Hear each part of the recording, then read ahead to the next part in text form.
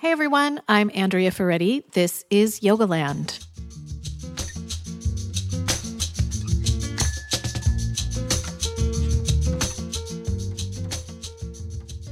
Before I get started today, I just want to give you a heads up on our London schedule. So everything is all set up for Jason to come to London. He's going to be doing a hybrid training, which includes 6 days of an in-person immersion and then 50 hours online to all add up to 100 hours. He does this in 3 modules for his total of 300 hours.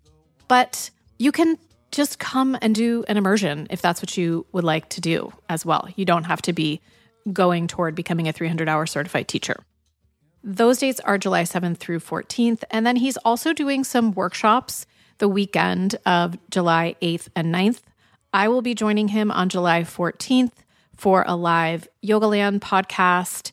And that's a free event. We'll be talking about what is this thing that we're still doing? Is it still yoga? So you can get all of that information, pricing, dates, registration on our website at jasonyoga.com/London. And then the other thing is I am currently doing a book club with Libby Hinesley, who is the author of Yoga for Bendy People. So it's all about hypermobility. I did an episode with Libby a few episodes back that you should go listen to. And I'm hearing from people that even though they're not hypermobile, they're learning so much from reading the book. So if you want to join that book club, you can go to yogaland.substack.com. Hope to see you there. Okay, everyone. Today, my guest is Sarah Ezrin.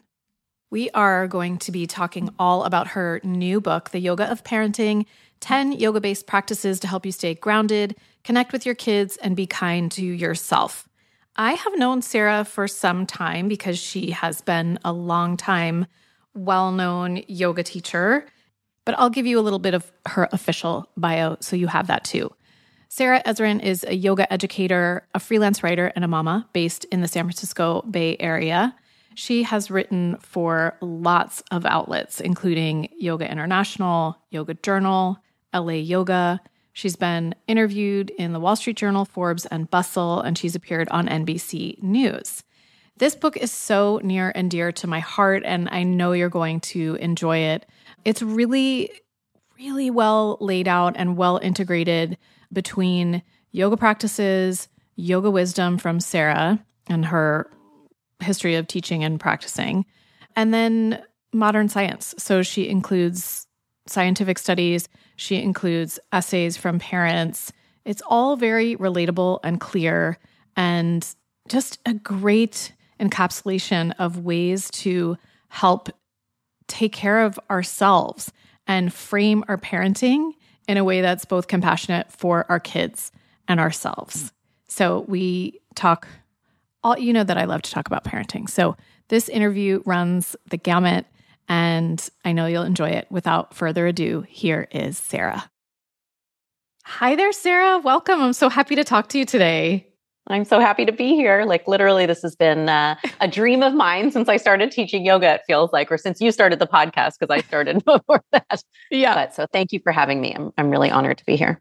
I just love seeing you sitting in front of all of your books. This isn't going to be a video podcast, but Sarah's got her books behind her, and I'm so excited for you. And this is just a really huge accomplishment on so many levels. One of the things I love about your book is that you blend so many different disciplines. So you blend all of your yoga knowledge and your background from being a yoga teacher for years.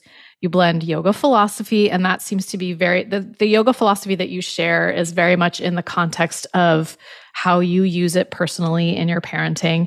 And then you share a lot from parenting experts and psychologists and scientists, social scientists. So that's really cool. And I'm wondering, how you decided to structure this book and like, what was it inside of you that needed to have this book come out? So first of all, I also sent you a panic text asking if we were going to be on video at all, because I was like, didn't know if I needed makeup or not.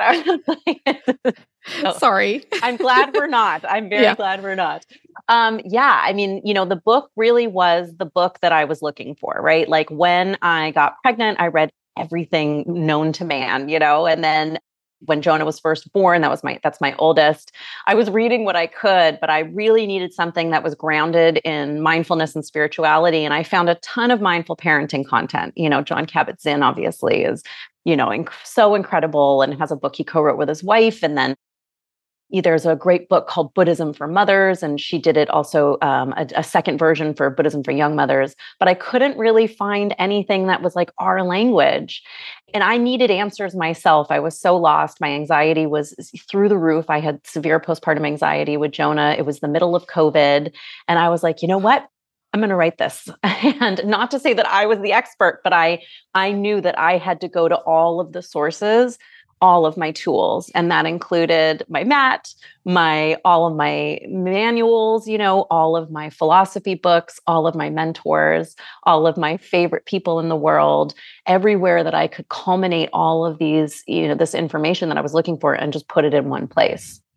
Well, it's an incredibly impressive feat for anyone, let alone someone who has 2 young children. So how old are your children now? So they are 3.5. My oldest is 3.5 and my youngest is 1. So I actually signed the deal for this and then got pregnant. Like it was somewhere in the same week. And my book was due the same week that Jacob was due.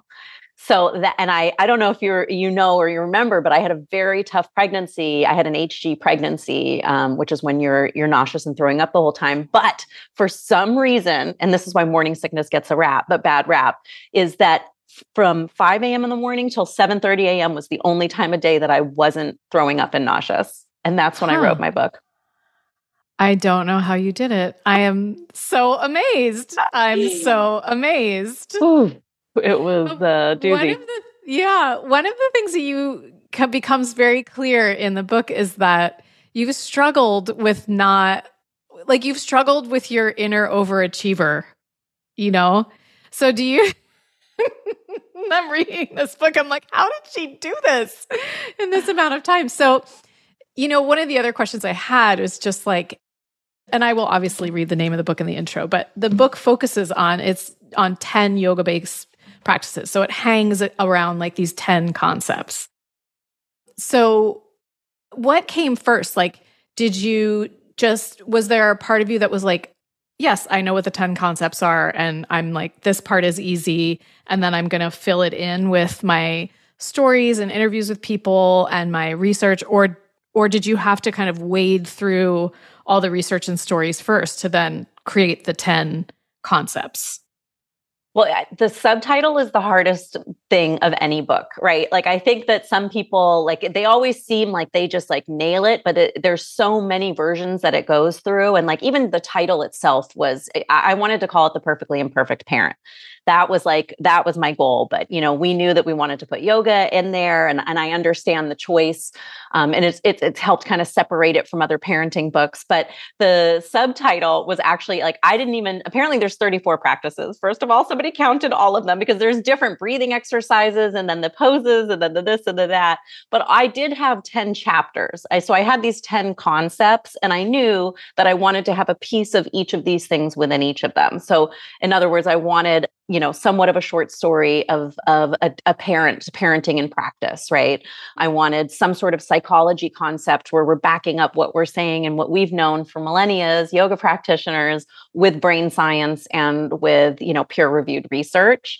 And then the pose, actually, I didn't want to put a pose at the beginning of the chapter. I was trying to really kind of move it more towards personal development, but I'm actually very glad now that we did put it in because, I learn so much through my body. And, I think, your listeners, as, I'm one of your, big fans, as we are obsessed with, our bodies and what can we learn. I'm like now reading Jill's book right now. And I was like, this is a tangible way. This is just another tool to learn these lessons. So I'm very glad that we ended up putting it in the end. But yeah, it was kind of like a little hodgepodge. I think it was like 12 concepts that got whittled down to 10, but there's really 34, but it's like, yeah.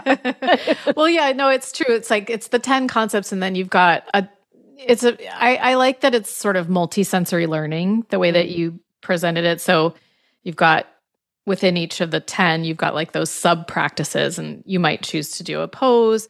You might choose to do a meditation or a breathing exercise. I think that was really smart. So thumbs up to your editor for making you keep the poses in, because I agree with you. I feel like we all learn so differently, and we learn differently on different days. So there might be a day when you're reading it and just feeling like, I just want to get up and do something. And actually, I've really mostly learned this with my daughter, who is like a total multisensory learner. And our generation, we didn't really have that option growing up. Everybody just had to sit at their desks and fill out their worksheets. And some days for her, that's great, like having that structure and having that checklist to check off her to-do list. And some days, the fact that her teacher shows them a video of like the Mars landing and then has them construct like little wheelie carts is way cooler than just sitting at their desk doing the worksheet. So anyway, I digress. But I just had a flashback to elementary school, like sitting and filling out the forms.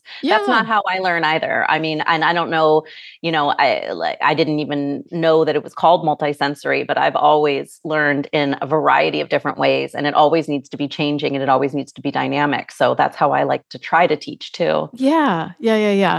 Was there anything that came out of writing this book that so often when I write, it's like something that I need to learn, and it helps it kind of embed inside of me, and then I can recall it more easily. Were there any parts of the book that you wrote or anybody's stories that were shared with you? I should mention, you also include essays from other parents that you've interviewed and the lessons that they've learned. Was there anything that you took away from that book that you're like, oh yeah, that lesson for me is your own takeaway, your own learning that you needed to learn that you now can kind of more reliably come back to in your own life and practice? It's all practice, right? So I'm like, what I haven't learned, I don't think learned is the word. I think it's learning. I think it's just this continual trial and error. And even as I was like sharing with you the process of writing the book, I'm like, oh, that does sound a little intense. And that definitely wasn't taking my own advice, and it's interesting how many times I've read the book and how many edits we had to do, and that I had to like keep relearning over and over and over again. So, no easy answer. I think all of it is a work in progress. I would definitely say that the chapter that has been coming up for me a lot more than the others lately is boundary setting, and specifically like not even boundaries like, we think of boundaries as like, oh, that person's an oversharer, but really boundaries in separating what I'm responsible for and what everyone else is responsible for, which as a mom can get really confusing because you assume, you have to take on everything that your children are going through. And in a partnership, it's the same thing. Like, my husband sides and I'm like, what have I done? It's like, I spend the whole day like freaking out. And then I remember, oh, the Eagles lost, it was like, that had nothing to do with you. So it's getting really clear on what I'm responsible for, because I'm like a sieve. I just take on everyone's stuff. And, I think a lot of us that are in the yoga world. But yeah, that's been that's definitely my cutting edge, my hardest hill, my steepest hill.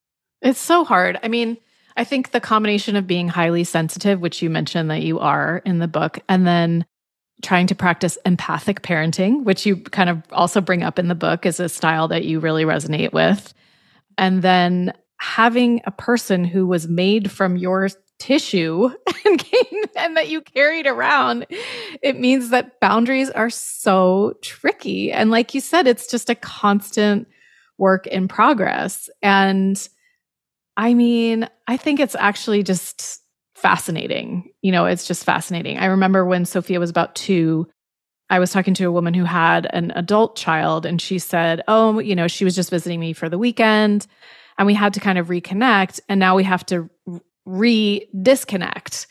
And it's really hard. And she's like, and I couldn't even imagine at that point, I was still breastfeeding. I couldn't even imagine any kind of disconnecting from my child or vice versa. And she said, oh, you will get there. You will get there. And, we're approaching preteen, teen years. And I know now at this point, it will happen without my wanting it to. You know what I mean? Like that's their job as preteens and teenagers, is to start to carve out their own place outside of you. And when she was a toddler, I was like, oh my God, I'm exhausted. Like, when am I going to have my own space? When am I going to have my own this? And now I'm like, oh no, like now I'm going to have to practice giving her space and letting her set her own boundaries, you know? So Terrifying, it's just like, Andrea. I don't think I'm not going to reassure you in any way. I'm like, my anxiety levels are rising. I don't know. I mean, I experience it with my toddlers too. Like I remember because Jonah was born in the midst of COVID. We didn't have a lot of exposure to different families. You know, I had my brother in the city. We were still in the city at the time, and we have a different mom, and his mom came up to visit. And it was like the first time that Jonah had crawled away from me to another person. And I was heartbroken. I was like, what is happening? He like didn't turn around. He didn't even look at me. And like, I remember being devastated by it. And of course, you know, later I learned like, okay, no, this is very healthy. This is very normal. My second, like literally like doesn't even ever look back, right? Like, it's such a different experience. But as we get older or as they get older, well, we're getting older too, but as, you know, as they get older, those separations are just even more intense, you know, whether it's for a full school day or for a full year, or suddenly, you know, they're moving across the country. And it's like, whew, all of our practices have to go into place to remember where we're deeply connected and where we'll always be connected, but also to remember that like they were never ours to begin with, you know, which I is know. so hard. You repeat that throughout, and it's a really important thing to remember. And it is really hard. It is really, really hard to remember. And I think perhaps in like previous generations, I don't even know if I want to go here, but I think in previous generations, from what I can tell, it was easier to remember, at least, you know, in the last century, I would say, probably not before that. But, you know, you and I were both just kind of raised in such a different parenting style than I think we're attempting to raise our kids. And we are trying to be so much more connected and attentive without helicoptering, without, you know, overly inserting our agendas, without hovering and smothering and being cloying, but just being attuned, right? Being really, really attuned.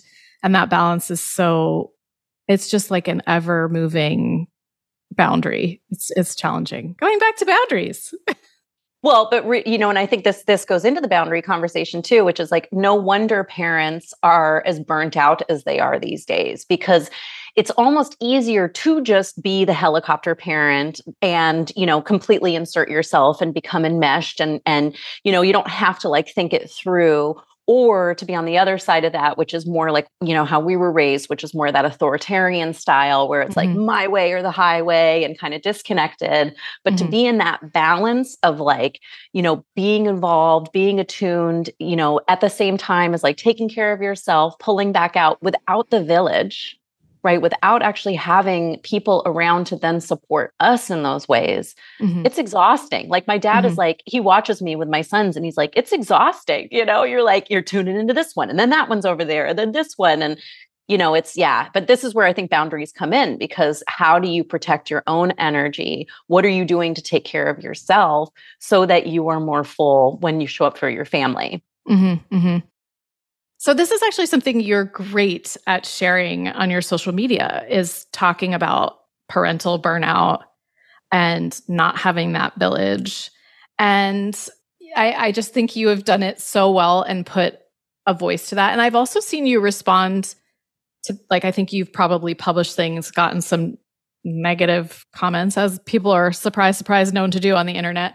And you've responded like, this doesn't mean I don't love my children. This doesn't mean I'm not trying to complain. So I guess I would just love to know, having watched you kind of publish on and feel that it's important to share this, what can we do, or what have you done to try to create that village for yourself?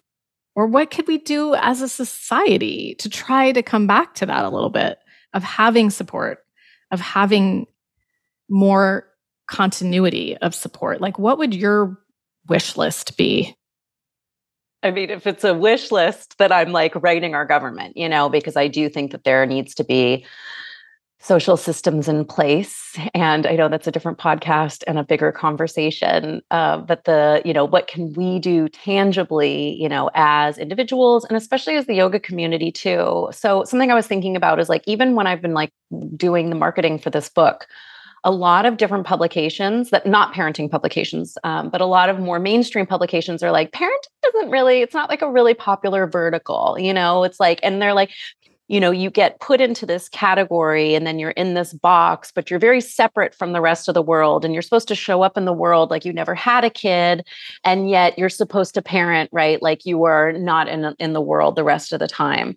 And it really is this kind of dual, and not to say like, I'm ready to like start letting kids come into every yoga class I teach, but like, where's the separation and where is the joining together? So some things that I'm trying to do is, personally, mommy groups are real, or not mommy groups, right? Parent groups, right? Let's say caregiver, because we know it's not just moms, right? It's also dads and then grandparents and primary caregivers. So like some kind of caregiver and me group. That is going to be your best resource. I am still like, we are a motley crew. Like if you saw us walking down the street, we are all very different. Like, I'm like the yoga teacher, right? And then you've got like the architect and everybody looks totally different, but we are all completely bonded together. We've been together for 3.5 years through COVID, through our kids, and our friendships are deep.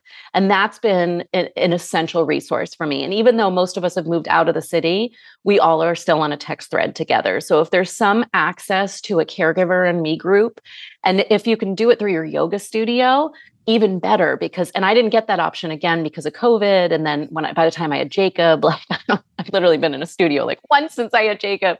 But, I think like having that community there where they're going through the same thing at the same time is crucial. Totally. I started my own and because I didn't have an option. And one of the women that I met through that group remains one of my best friends, and her daughter and Sophia have known each other since they were 4 and 6 weeks old, and they are still best friends, even even having moved away. So yes, going through that together is huge. It's huge. And then the thing that I'm not in this chapter, but maybe you are, so I'm curious your thoughts on it, is like for people that are out of the kind of madness of those first 4 to 5 years, how can we show up for our friends that are starting to enter those stages? And what are some things that we can do? I mean, something like it's easy for me to do like a meal train for someone that's just about to have a baby. I'm not going to cook them. I told on my neighbors because we've done meal trains for each other. And like, I have one neighbor that like cooks for you for a week. And I'm like, no, I will send you like $200. And, that's what you'll get from me. But, different ways that we can then contribute on the other side to also put out that lending hand too. Yeah. I mean, I think that what I've tried to do, I have, I live in a new place. We moved here just under 2 years ago. So I don't have like long-term deep friendships yet, but I do have a friend who I met through yoga who has she just turned 3, turned 3-year-old. And what I try to do for her is what I kind of wish someone had done for me, which is to say, and I'm not going to say her daughter's name, I'll just call her daughter Mary. You and Mary can come over. And if she is tired and grumpy, it's not a big deal. If she tantrums, it's not a big deal. If you guys need to leave right away, it's not a big deal. Just come, just be here with us. Because as a mom, I think she needs more support than she realizes. But when your kids are in kind of a toddler transitional phase and their behavior changes and it's changing every day, as a mom, you can feel really self-conscious about that. And you don't, like, I just never wanted to insert my kid on other people. So I lost contact with a lot of friends in the city who didn't have kids. And it's hard, it's just, and so just for me, like that, if I can provide for other moms this feeling of like, you're totally safe with us to just show up how you need to show up. And I am not going to judge your child. Every way that they behave is normal for their age. Even the outlier children who other people might think are like, oh, he's crazy, he's running around and throwing things. I'm not the mom who's going to judge that kid. I think that having Sophia has shown me how much I love children. I just love children. And I have so much empathy for them as dynamic beings who are going through so much all the time. So yeah, that's what I can provide for people, is kind of like a safe place to show up as yourself with your kid as themselves, and to kind of reassure them that it's actually important to do that and to get out of kind of isolating yourself, because that's a little bit of what I did. We brought her daughter was going through her Frozen phase. And so at Christmas time, Sophia and I picked out like a little Frozen nightgown at Target and a little microphone that like played Frozen or something. And we brought it over for her to open up. And I just kind of like, I totally inserted, I was like, we're coming over, we're bringing this little present. You don't have to open it in front of us, but we're just coming over, we're dropping it off. And so it was just this really casual hang, and her daughter opened it up and was just like, her eyes were just, and she kept looking at Sophia, this older girl. Yep. And it was like a magical little moment. And now I think since then, she's a lot more comfortable just hanging out. Yeah, I think providing spaces for people to be themselves. Yeah. And you bring up such a good point, which is like toddlers, and this goes to conscious parenting too, right? So your toddlers are going to act erratic. They're going to do some wild stuff. Like, we were out to dinner and it was like, my husband was out of town. So I was solo with the kids for the first time. So I took them out to this pizza place because like, it's almost easier to have them out sometimes. Yeah. And my 1-year-old was like taking the plate. And I was like, literally, he's like stronger than me. And I'm like trying to pull the plate back. And then he like throws the plate and it's everywhere.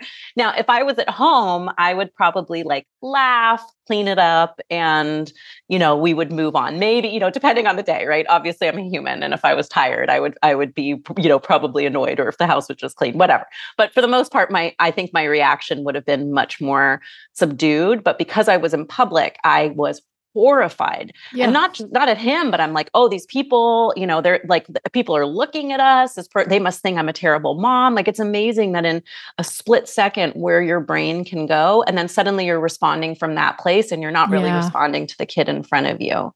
So I think it's incredible that you offer that for her. Because just imagine showing up in that way where you are fully yourself. You don't have to be looking around all the time. You don't have to be checking behind your back and apologizing, that it's just accepted that this is just the way, kids are. And they're wild. Yeah. And there's just 3 and under, like, woo. Yeah. And it's just a range. Like, I think once you start to accept and understand the range of typical child behaviors and quote unquote atypical child behaviors, you become much more compassionate about the adults in your life, right? Who display a wide range of behaviors depending on their genetics, on their upbringing, on their ability to self-reflect, on all of their,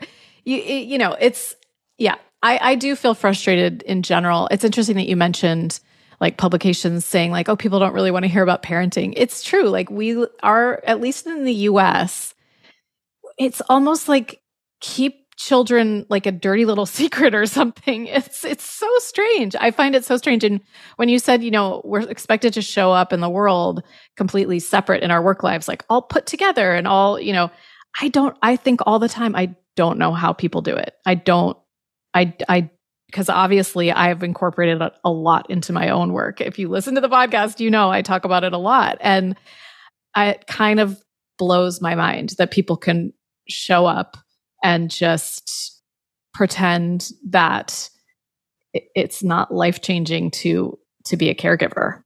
Yeah. And I think we're all doing each other a disservice, which is why like I go out of my way. I mean, something I want to just reflect back to you is I've loved hearing the growth as Sophia's gotten older and you've gone on this journey with her and what you're learning alongside of her and what it's helping you learn for the community. It's like in your introspection, in your willingness to sit with her and to evolve alongside her, you're now opening this up as a much bigger community. I mean, I forward all your stuff to a family member who's 10-year-old is ADHD. And, it's like you're helping other people by being open about your experience and your evolution. When we keep everything all closed off and we're like showing up so perfectly, like what, first of all, that's the boundary thing again, right? Like we're completely shut down. Our lives are super tiny.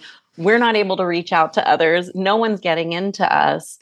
So it's been like a mission of mine to be like, which is maybe not a good thing. No, it is a good thing. So maybe boundaries is for me an oversharing side, but like just that, like, this is what's happening. And I will say, even in just the 4 years since I got pregnant the first time, I feel like, and maybe it was COVID where we all were just like, we moved away from the Instagram curation of things and people were much more kind of that TikTok, like, let's get real side of things. I feel like there's been much more of an acceptance of that, almost to the point where like people are like, okay, now everyone's just complaining about motherhood.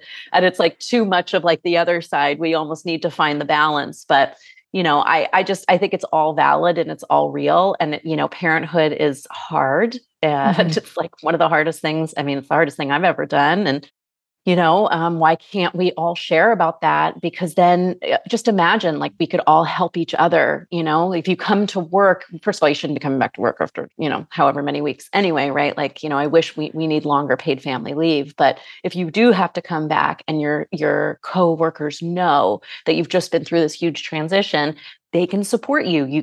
Parents of older children can step in. Like there's just so many ways that we can all support each other if we all show up honestly. Yeah. Yeah, totally. And I don't think you're an oversharer, by the way. I think you share really well. And I think my husband. What you share is very important. Wait, what did you say? Tell your husband. Yeah. Well, make listen to this too. He's like, oh. Oh, that's so funny. That's so funny. It's hard. Like if you're just a transparent person, that's just how you are in the world. I feel similarly about myself from time to time. And I feel the same reflection back to you, which is that what you're talking about and sharing is incredibly helpful to other people who might feel shame or alone or even just unable to identify exactly. And then you publish something and I'm sure it's like, oh yeah, okay. It's normal that I feel burnt out right now. So there's one thing you talk about the nervous system in chapter 3, and that's one of my favorite chapters. And you brought something up that I'd never thought about before that I wonder if you can just talk about a little bit of your own process, which is that you had to resensitize your nervous system, that you had unknowingly not even been following kind of your nervous system cues. So I wonder if you can share a little bit more about that. I also want to apologize because my dog is snoring so loudly. So I don't know if we can edit that. I can't hear it, but mine Ginger licking in one of your meditations, but his like full on freight train in my left ear. So speaking of nervous system sensitive, oversensitization, I was always very sensitive as a kid. And, that was like a bad word, oh, you're too sensitive. Like, why are you crying? Why are you laughing? Why are you feeling? My emotions were huge. And it was interpreted as though there was something wrong. And like, obviously, we determined later in life that I do have generalized anxiety. But as a kid, I was actually misdiagnosed as having bipolar disorder at 8 years old. And interesting. Yeah, wow, because the emotions were my emotions were so up and down. And I heard that this was the case in the 90s, that this was happened. Very common. Yep. And then by the time these kids were adults, they were finding it was, that's interesting that you went through that. That must have been tough. Well, it's kind of similar to, obviously like there's, ADHD is a very real issue, but there was also a surplus of ADD diagnoses, if you remember too, in the like late 90s. So I was 8 years old. So this would have been 1990. But as a result, I was put on medication. And by the way, like, I'm a believer in pharmacology. So I'm not poo-pooing medication, but it was the wrong medication. And it dampened a lot of my feelings. I was constantly told, too much, it's too much, it's too much. So I made myself small. Most of my life, which was really hard to do because I've got this very loud person inside of me. But what that looked like is, restricting my eating, ignoring those kind of signs. It looked like, when I was scared, putting on a very brave face and an armor around myself, which is really interesting now being a mom, because my mom was always very kind of, tightly wound, very English. And I realize now like, oh, you were like a scared little girl under there. Oh, she had just desensitized herself by putting on this armor. So it was a lot of that. It was like, working in an industry. I worked in the film industry for a while. I grew up my dad was in the music industry where there was a lot of like yelling and chaos and this and that, but you desensitize yourself to that so that it becomes normal. It becomes normal to be spoken to like you're an idiot, all these things that just make yourself smaller and smaller and smaller. And it was coming onto the yoga mat. And, when my mom was quite sick and I was still working in film and I just didn't know what to do, I was really lost. And it was really on my yoga mat and reconnecting to my practice that I was like, oh, this is not authentic.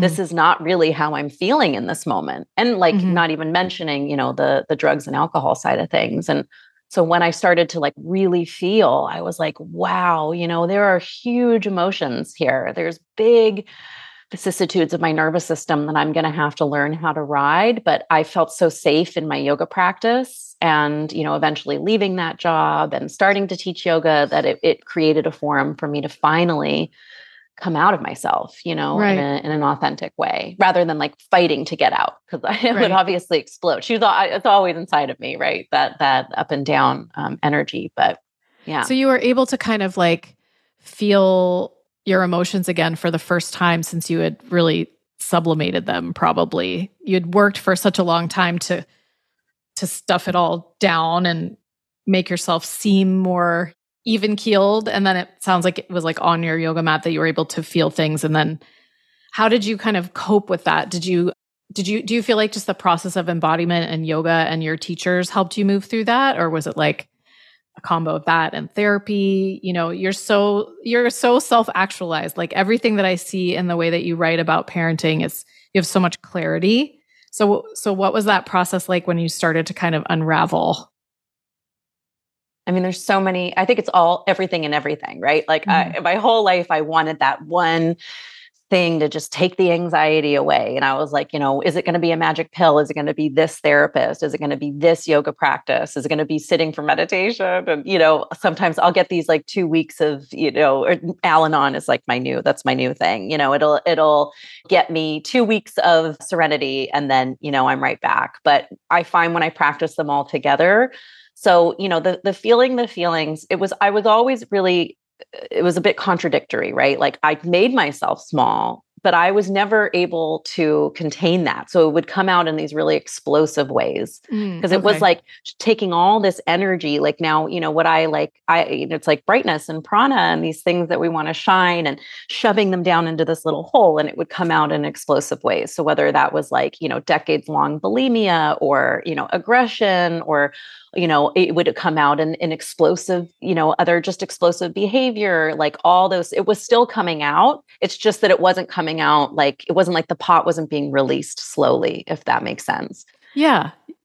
So Absolutely. The yoga helped me start to learn how to do it on a much more daily basis of it was embodiment for sure, right? Feeling like, oh, okay, I'm starting to feel my heart rate increase a little bit right now. It was a lot of LA's freeways being honked and oh, okay, wow, this is how my nervous system is responding. And starting to find these spaces where before it either would have been an explosion or I would have imploded, and shoved it all down. I just started to have a little bit more space between the response and the reaction. And yeah, I mean, it's by no means, resolved in any way. I still have explosions and I still, but I just feel much more, I can feel them happening. I can, the Dalai Lama would say the storm is coming. It's not that he doesn't get angry anymore. He just sees the storm coming. And that's kind of, what was starting to happen thanks to the yoga practice.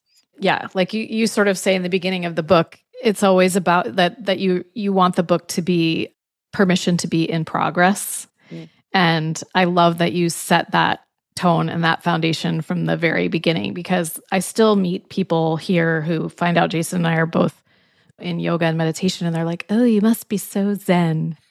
I'm always like, no, don't you got to get to know us. We're way more interesting than that. There's a lot more happening than you could ever imagine. So do you feel do you feel grateful that you didn't have your children at 25 and that?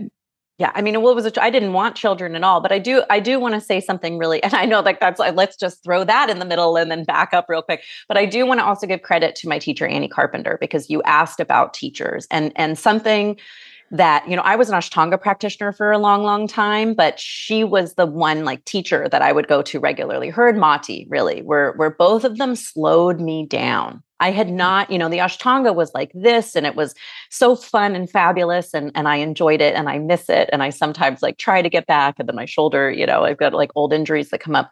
But Mati and Annie, that was the work they did with me. So 1000% it started in my body. It started in the ability for me to say, okay, like I don't need to be jumping up, jumping back, and then, pushing it up. Like it was something as simple as like step back, put your knees down, lower, like really taking my time with the technical side of the postures and the alignment in the body really started to help me start to do that emotionally. So I have to give, they were my leaders in that. And Annie calls it presencing, right? Like that's her verb.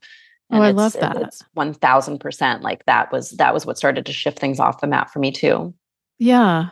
I love that. And I love that I just love that yoga teachers can have that ability to see their students and to just do something so simple, right? Which is to slow you down, and that had such a reverberating effect. That's brilliant. Yeah, it's really Mati used to always yell molto, molto. It's just like, it's like, so I think that's the slow down. Or she would yell something in the room to everybody, like slow down, slow down, slow down. She dialed at me way back and had me moving at like a snail's pace. And it really changed everything. Huh. Wow. That's amazing. That's totally, yeah. Okay. Another little quote that I want to read from you is from chapter 4. And it's about challenges being gifts. Mm-hmm. And you say, we may see that the greatest challenges we face with our children are what leads them closer to who they truly are. The process just takes time and an ability to withstand a whole lot of pressure. Whole lot of pressure. I just thought that was such a perfect description of the age range that you are dealing with right now. And I mean, all age ranges, like, because kids ebb and flow. They ebb and flow in and out of difficult times and periods and growth. But I do remember feeling a whole lot of internal pressure when I had a toddler. So yeah, I just wanted to bring up that quote and just see if that brings up anything in you as you hear it read back to you. Yeah. I mean, first because I liked it, kind of dropped the bomb earlier about not wanting to have kids. And like, obviously I'm very glad that I did, but you asked me at 25, it was like not even in my, perspective. But I think that that's part of the pressure of it, right? Is like, I could barely handle life in those early days. And I was overwhelmed by, there was like a mix up, with class times or a slowdown on the freeway. And, those things, like I thought that I was practicing tapas, which is what the chapter's about, right? Which is like, it means heat, but it really is that practice of purification. I thought I was practicing tapas because I was doing this really intensive practice for 2 hours and I was like sweating and dripping. And, but then I'd get in the car and just lose it because I got a parking ticket, or like completely overwhelmed because plans would change. When I started to get pregnant, and then when I had my first children, I realized like, oh no, this is really the practice. It is that, sitting, not only are you uncomfortable in your body, whether it's, while you're pregnant or postpartum, but then it's the discomfort of having someone scream crying in your ear, the not knowing where to go, what to do. It's overwhelming. But when I'm able to like step out of it, and especially you have to kind of come to the other side, because when you're in it, it's, you're in it, right? But coming to the other side, when I like finally sit up and it's been 6 months and I look back and I'm like, oh, like that pregnancy and the discomfort of postpartum was me bringing a life into this world.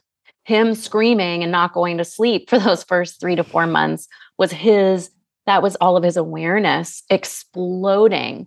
And, his ability now at 6 months to laugh and, start to speak or whatever, I don't even remember what they do at 6 months. I'm like, now at the year mark. Like it's amazing. You forget amnesia. Yeah. Amnesia. Exactly. Yeah, totally. They're sitting up. That all of these things, when you're able to look back, you can see, that they were really a processing, a purification towards the next step. But I did also want to make sure it's not the same thing as spiritual bypassing, right? Which is like that there's like this, looking for the silver lining and everything. Right. Not every challenge has a gift at the end. Not every challenge. Yeah, totally. You also share really well about social media in the book, and you call that chapter, I think it's called Sharenting, isn't it? which is so great. And I am just curious about because you do share on social and you do share about parenting, though you don't share specifically about your kids, which, I think is wise. Is it a work in progress in terms of how much you share, how little you share, what you share? Or do you have like strict inner guidelines for yourself in terms of what you do and do not share in regards to your family and being a parent? I mean, I definitely have some guidelines, right? Like I don't share anything obviously where they're naked or, no bums. As cute as the bums are, I'll text it to you privately, but like I'm not going to share anything like that in the public. When I first had Jonah, and it was actually when we were trying to get pregnant, I was like, I'm going to share everything. And my husband was like, absolutely not. And it was a major point of contention because he's completely anti-social media. Like literally, he's like, I just discovered this thing called Reels on Facebook. And I was like, oh, honey, like this is like 2 weeks ago. And now he's like watching like cooking reels. And I'm like, this is the cutest thing. That's like he so had to funny. like even Facebook, he had to come like Reels like on it's actually called TikTok. And then, that became Reels. But, so we had to make an agreement where I would ask permission before I shared anything. And that went out the door real quick because, with stories, you're posting all the time. And, I did not do a great job of that. And then when I got pregnant with Jacob, and especially when I started writing the book, and I was talking to other parents who were much more private with their kids' stories, and really learning about, all like, it's just horrifying out there and the realities of parenting. I sort of did an about face. And for a minute, I stopped sharing their pictures and their images at all. And I was really making sure I was watching parents that I admire. There's a Soul Cycle too, or she doesn't teach a Soul Cycle anymore, but she has a spin instructor up here, Heather Anderson. And she would always just do the back of her kid's head and every picture. And it was really cool and really well done. Yeah. And, I was like, oh, wow, like you still get the energy, you still sense, this child exists, but there's no privacy violation. And I really went back and forth. And then when Jacob was born, I was like, oh, I'm not going to share anything. And then slowly but surely, here we are, he's a year and I've started sharing a little bit more readily again. Well, I remember I duetted the meditation with you, and I was really like, I was so hesitant to like put it up, but I was just like this very real moment. And so I think intentional is the word right now. I wouldn't, other than the rule of like, no bath time, no naked, no, not even like shirts off. Right. But other than that, like, it's just more like intentional and kind of like situational. Right. Yeah. Of like when I'm sharing. Yeah. I mean, to flip the question a little bit more to the positive side of things, what is your intention when you do share? Like, what are some of the key pillars that you're hoping to share with the world in a way that helps shift the way people are thinking about things? Because I feel like you do have, to me, there is clarity in your mission on social. I feel so funny because I feel like I'm just like, and I need somebody. I wanted to assure you that that's the reason I asked the question. Thank you. No, I appreciate it. I need, someone was talking about being the banks to someone's river once. And like, that's what I need. Like, cause I'm just like, I'll do that. I have no system, but I appreciate that it appears that way. Part of it is obviously they're so darn cute. And like, so if there's like a really cute picture that we've taken and it encapsulates the joy of our weekend, then I would love to share that with the world, because everything else, so many other things on social are just horrifying right now. And it just, to me, it is like a cleanse, right? It's like, it's this moment of like, a virtual sage, if you will, to like see someone's kids and how cute they are, and to, really just pure joy in those moments, right? Not curated, just like messy joy. So when I, certain images, that's kind of the motivation behind that. But like, when I do some of the videos and I do end up including them, it's more just to show, because it's the mess of it, right? Like I don't have a tripod. I have a light, but I don't use it for that. I've got a light that I use for teaching. But like, other than that, we're like propping up the phone and then we're just like living our lives. And it's just a very real snapshot. And I don't have I think it's almost more curated if I try to like get the back of his head. And then like, I'm like, oh, what if I position you like this? Like, it's just, true. it's a very real moment that I feel like sharing, or, that like I want to capture for myself. And then later I'm looking at it in my photos and I'm like, oh, this is cool. This is an important lesson. So yeah, I Yeah. appreciate that it appears intentional, because I assure you it is. Well, I mean, I should say also with your reels, just I see you sharing a lot of body positivity, which I think is really important, especially as a yoga teacher, because I think the pressure that women feel about their bodies, yoga teacher women feel times 10. So I see you sharing like there's just a lot that comes through about just being nourishing to yourself and not just accepting, but celebrating where you are in life. And so I see a lot of that. And I see a lot of just like you share the growth and maturity process really well that we all are constantly going through. And you're just very transparent about the fact that we are all always learning and growing and changing. And it's so crazy to me that as I've gotten a little bit older, that there's just in our society so much clinging to youth and like wanting things to stay the same forever and wanting things to it's just not joyful to kind of cling in that way. And so I see you just as a light in terms of sharing your process and in your growth and like you said, like the messiness and the beauty of being a human and being a conscious, self-reflective person. Very sweet. And I'll take it in, because I'm like, okay, give it back. No, I will take it in. Take it in. Take it in. The one of the benefits of social media for me is like, I've always really thrived in group therapy style forums. So whether it's like actual group therapy, or when I did my eating disorder recovery and I would go to a day program, or, currently I'm in Al-Anon, which is, for friends, family, and spouses and siblings of alcoholics. You sit in a circle. It's like, I've always done better in those kind of settings. Interesting. So what I like about Insta, or, all of them, right, is that I'll share, but then all of the comments where it's like, me too, this happened to me, this, and this.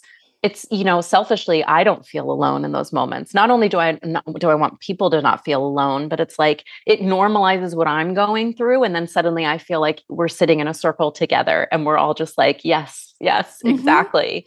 Mm-hmm. Nodding in unison and nodding in agreement. And that's such a powerful part of it to me, because it's so healing for me to be able to, have other people respond. I mean, even just hearing me too, or seeing the clap, emoji is like, it allows me to take a deep breath. And I just feel like I'm sitting in the circle with people, as opposed to like being by myself in my, bathroom, taking my body apart. Right. That's so smart. That's really wise and nice. I'm glad to hear that. And it makes sense. I don't know if I ever thought of it that way for myself either, but it's really true. Like it is validating when you publish something that you're struggling with, or something that you're trying to like embody yourself, to hear other people say like, I get it. I guess you mentioned we were emailing back and forth and you were like, I know that you're struggling with social media lately. And I definitely am, mostly because I feel like I see how much I'm starting to really, in the past couple of years, sense how much time all these seemingly like little things take. Mm-hmm. And Jason is actually more on social media lately than I am. And he tends to write his posts at night and then get up in the morning and post them while Sophia's getting ready for school. And it's like, from my perspective, I see him on his phone at night and then I see him on his phone in the morning. And at first I would be like, get off your phone. We're eating breakfast. Like, he's over on the couch, but so he's not eating while he's doing it, but we're across the room eating breakfast. And he's like, no, I'm actually working. And so I respect that. And it's true. He is, but I see how much time that's taking of his mental and physical and emotional energy. And that's what's mostly bothering me lately more than anything, is just that drain that the social media companies want us to feel like, oh, just like share a story, just like share a little glimpse of your day, just share a little this. But then there's like more and more and more is expected of you. And the algorithm asks for more and more and more. And then it's like, oh my gosh, it's taking away from this actual moment with my family if I'm thinking about posting it. So that is like my struggle. But I agree with you that finding community can be so incredibly helpful, the internet and on the socials, and finding people to just support your journey. What do you do about trolls or negative comments? Like, I don't know if you have them, but I would imagine you have enough followers that you've kind of had to deal with that. How do you cope with that? Well, real quick, I think you guys need to be outsourcing your social media. Jason should not be on the couch doing his own social. I feel like we are at a point. I will find you a virtual assistant. No. We've tried that. He really likes to do it himself, believe it or not. I know. You know, it's because I've never really worked with anybody on it either, and I feel the same way. It's my like own outlet, but I do with the time suck of it. And now you're on Substack, which is so awesome, and I'm enjoying that too. It's like, imagine if we rerouted that energy and put that there. But yes, okay. So that was my advice. I was like, okay, hire someone. But that's very cute, and I appreciate that he likes to do it himself. And how cool for people to hear that, by the way, right? Like people that are like following and hundreds of thousands. You're always going to have naysayers, and you're always going to have, negative people that disagree, especially when you're really pushing against, these norms and these idealized versions of like motherhood or body type. The biggest post that I had that really took up, it was like months of my time of responding to negativity, was on TikTok. And it was a post that got 3.2 million views, which is like insane. Like, I don't even understand that number. I don't even literally, it doesn't make sense in my head. But what it was is I was talking about that my resentment and anger towards my husband, I was newly postpartum, wasn't really directed at him, but was directed at the system. Mm-hmm. And that realization. So I was taking him off the hook. Like, I was literally saying, like, my rage is misdirected. But the responses, Andrea, I will send you the post. I just got chills even remembering it.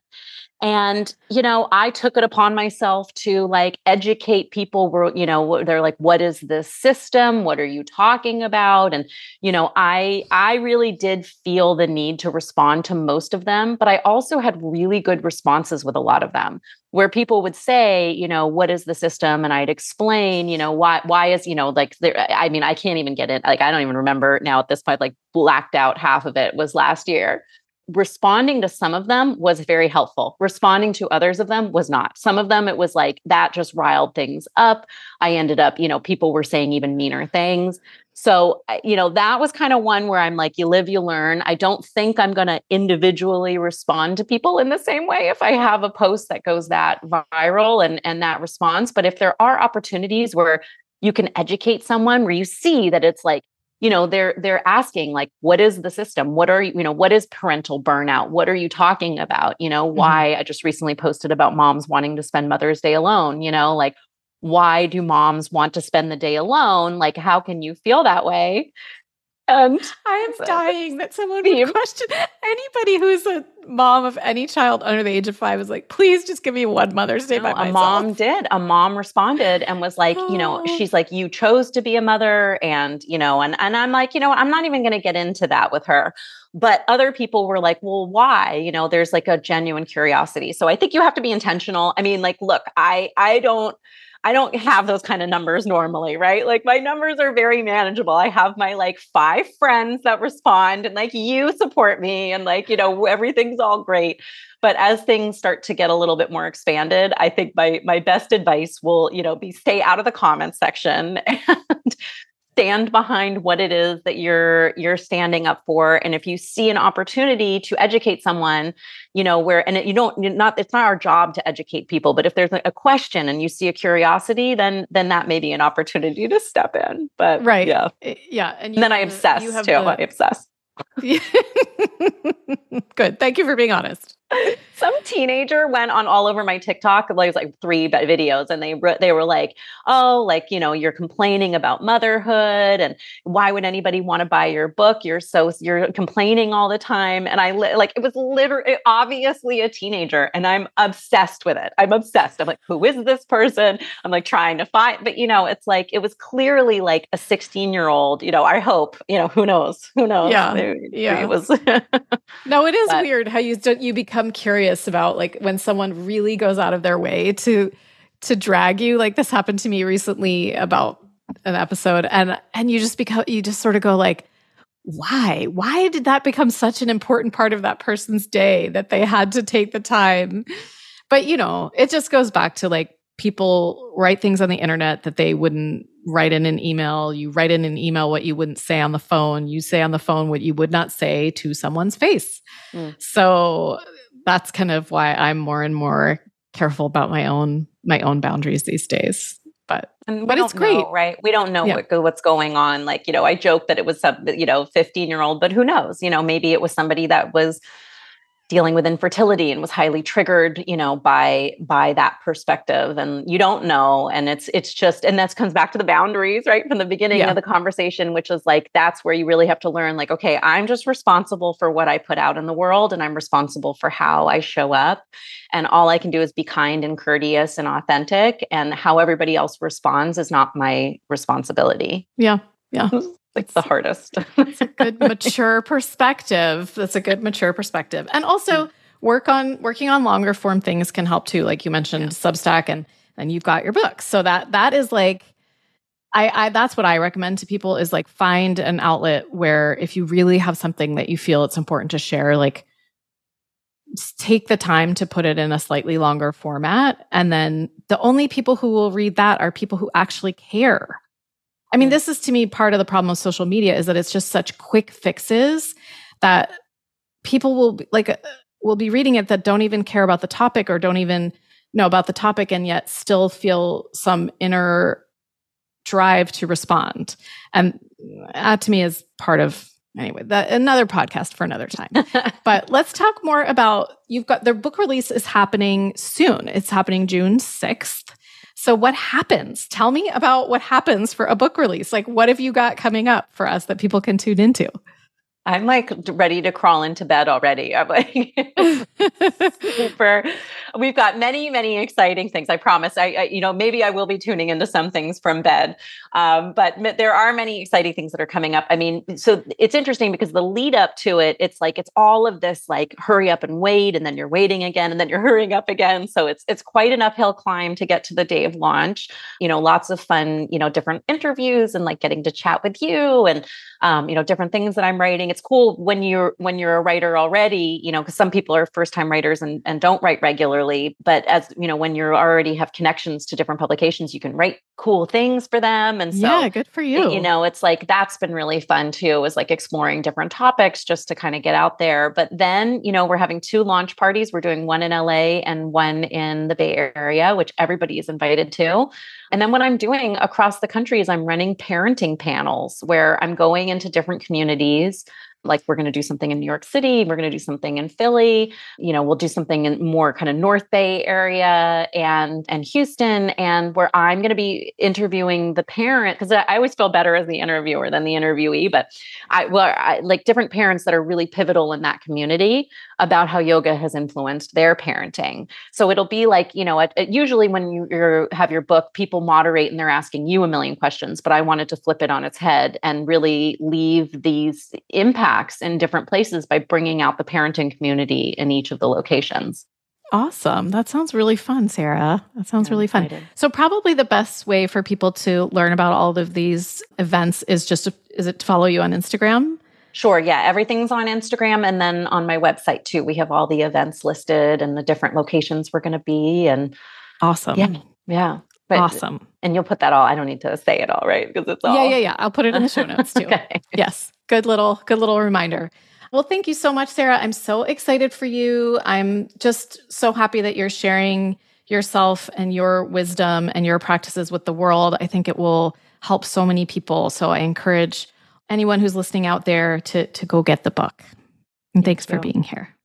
We also have a discount code for your listeners too, by the way, which is if people buy the book off Shambhala.com directly and use the code YP, like yoga parenting, YP30, they'll get 30% off. Oh, nice. Oh my gosh. That is so exciting. Thank you so much. Love for Yoga Land. And thank you, Andrea. Thank you for having me. I'm not kidding when I feel like we sat down for a writing private. It was like 2016 or early 2017. And I feel like that was one of the major seeds that planted, the tree that grew into this life dream of mine. So I really appreciate you always being such a supporter. Absolutely. I'm so happy that that helped you. And I mean, I did so little. You just were ready and you took it and you ran with it. So that is, I sit back and have watched from a distance and just been so happy for you that you have made your dream come to life. It's awesome. It's awesome. All right. Thanks, Sarah. Thanks, Andrea. Okay, everyone. Thanks so much for listening. I will put show notes, including a link to Sarah and her book at yogalandpodcast.com/episode 297. And please share this interview with anyone you think it would help. Some parent friends who need a little bit more support, some more self-care, and some more framing around their parenting, especially in those early years where it's really all about survival. Okay, everyone, until next week, enjoy your practice.